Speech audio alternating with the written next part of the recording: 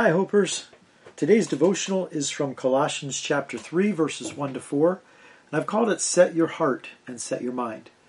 I remember back in the day, we used to have to set our clocks, and when daylight savings time rolled around either way, we would have to set them forward or backward. That has since gone by the wayside, as most devices automatically update to the correct time. But as that was changing over, I was not quite confident in the ability of my clock to switch, and sometimes it didn't switch. Since I needed to get up on Sunday morning, I actually bought a clock that was not automatically updated, simply so I could update it and change it the night before and make sure that the next day I would be up on time. I had to set that clock. It would not set itself. I had to go over and take some action to set it where I wanted it to be. Paul says this in Colossians 3, "Since then you have been raised with Christ, set your hearts on things above, where Christ is, seated at the right hand of God, and set your mind on things above, not on earthly things. For you died, and your life is now hidden with Christ in God.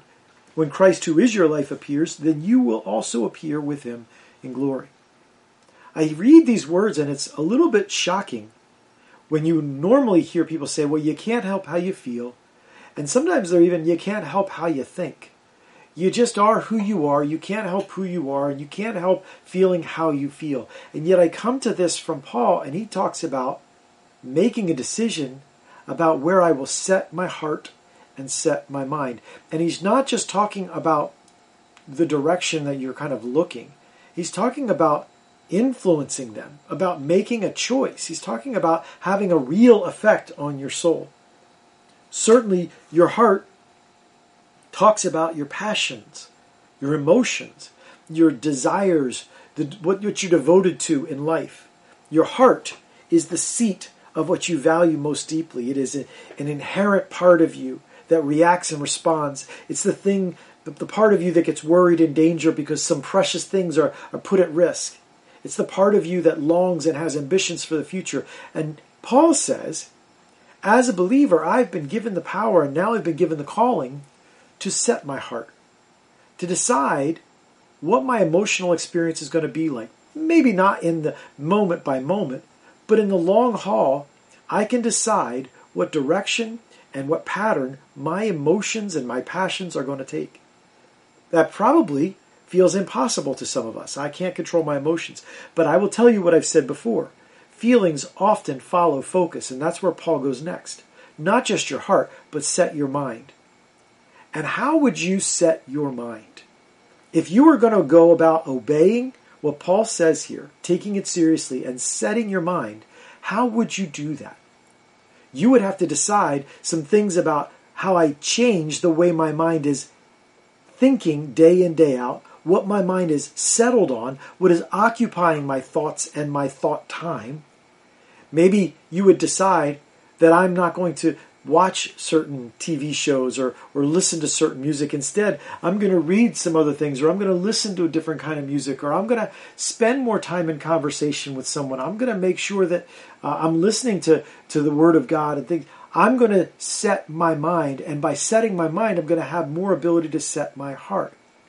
And what Paul says is, we have this ability because he kind of gives us context. Since then, you have been raised with Christ. Verse 3, "For you died, and your life is now hidden with Christ in God." Basically what Paul says is, you're not the old you.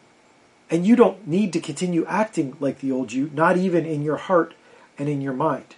You can choose to, but that's not what you were made for.